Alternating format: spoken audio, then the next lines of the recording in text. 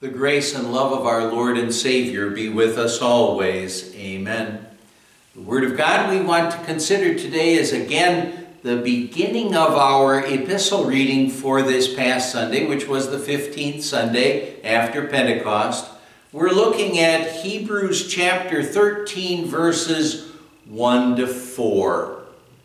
Keep on loving each other as brothers. Do not forget to entertain strangers, for by so doing, some people have entertained angels without knowing it. Remember those in prison as if you were their fellow prisoners, and those who are mistreated as if you yourselves were suffering. Marriage should be honored by all, and the marriage bed kept pure. For God will judge the adulterer and all the sexually immoral. My dear friends in Christ, the God-inspired author that we don't know who specifically it was, the God-inspired author of the book of Hebrews is wanting those Hebrew Christians back then who were facing different persecutions to keep clinging to the gospel and to remember that their deeds didn't earn them heaven. They couldn't earn them heaven. But he also wanted them to live in faith and to strive to follow God's will. And to do that, to say thank you for everything that God in His grace and mercy had already done for them.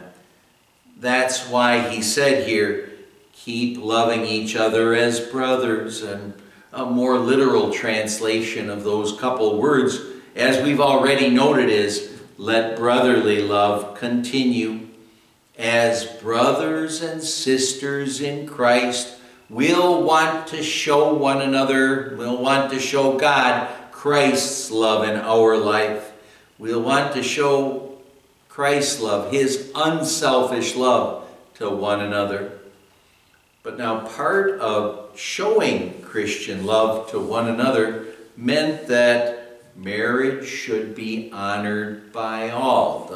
The reading says, marriage should be honored by all, and the marriage bed kept pure, for God will judge the adulterer and all the sexually immoral. The Gentile world at the time of the writing of this letter was known for its rampant sexual immorality.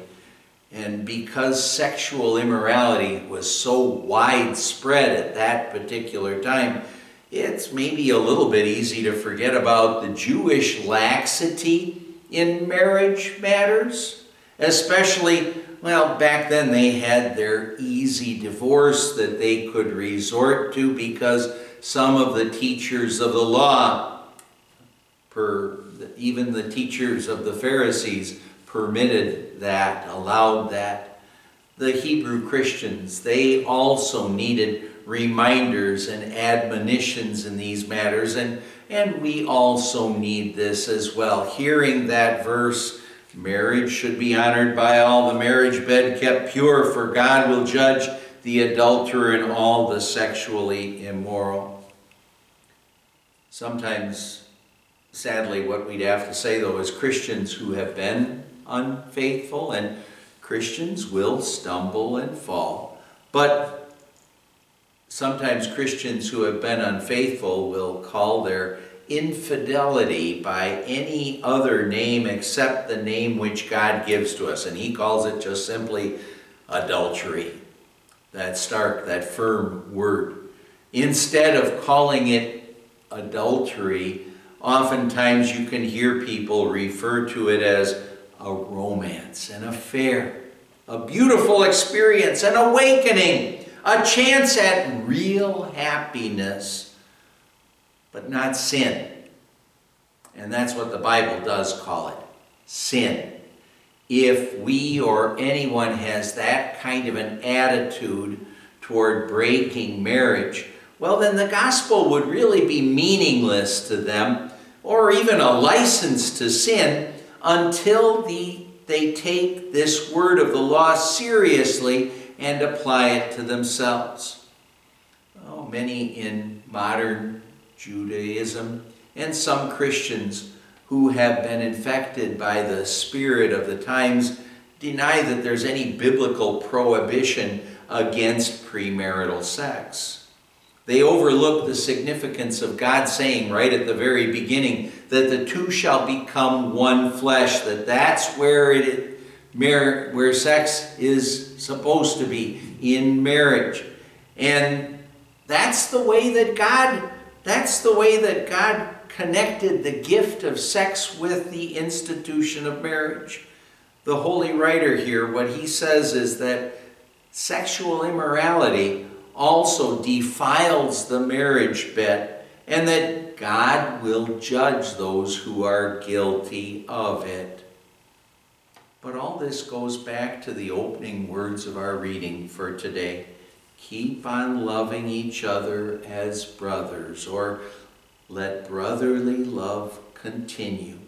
As brothers and sisters in Christ, we'll want to show Christ's love, his unselfish love to one another.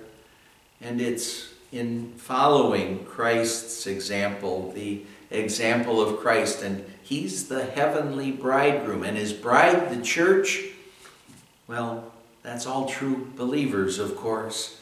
But in following that example of Jesus, there we have true blessing.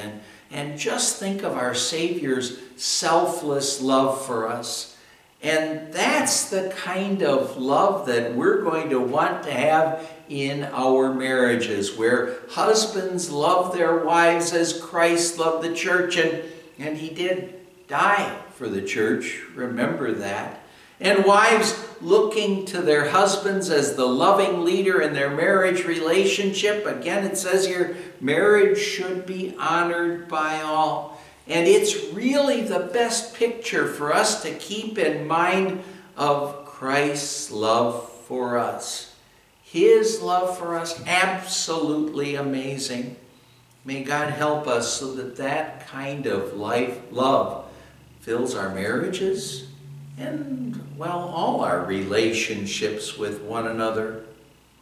Let's keep on loving one another as Christ first loved us, as Christ first loved you. Amen. Let's pray. Lord God, Heavenly Father, thank you for the love you have shown us in giving us Jesus, who lived, died, and rose from the dead for us, and for giving us the Holy Spirit so we believe in Jesus for our salvation. Help us in thankfulness for that love to always be ready to keep on loving each other. We pray in Jesus' name, amen. And the grace of our Lord Jesus Christ and the love of God the Father and the fellowship of the Holy Spirit be with you always. Amen.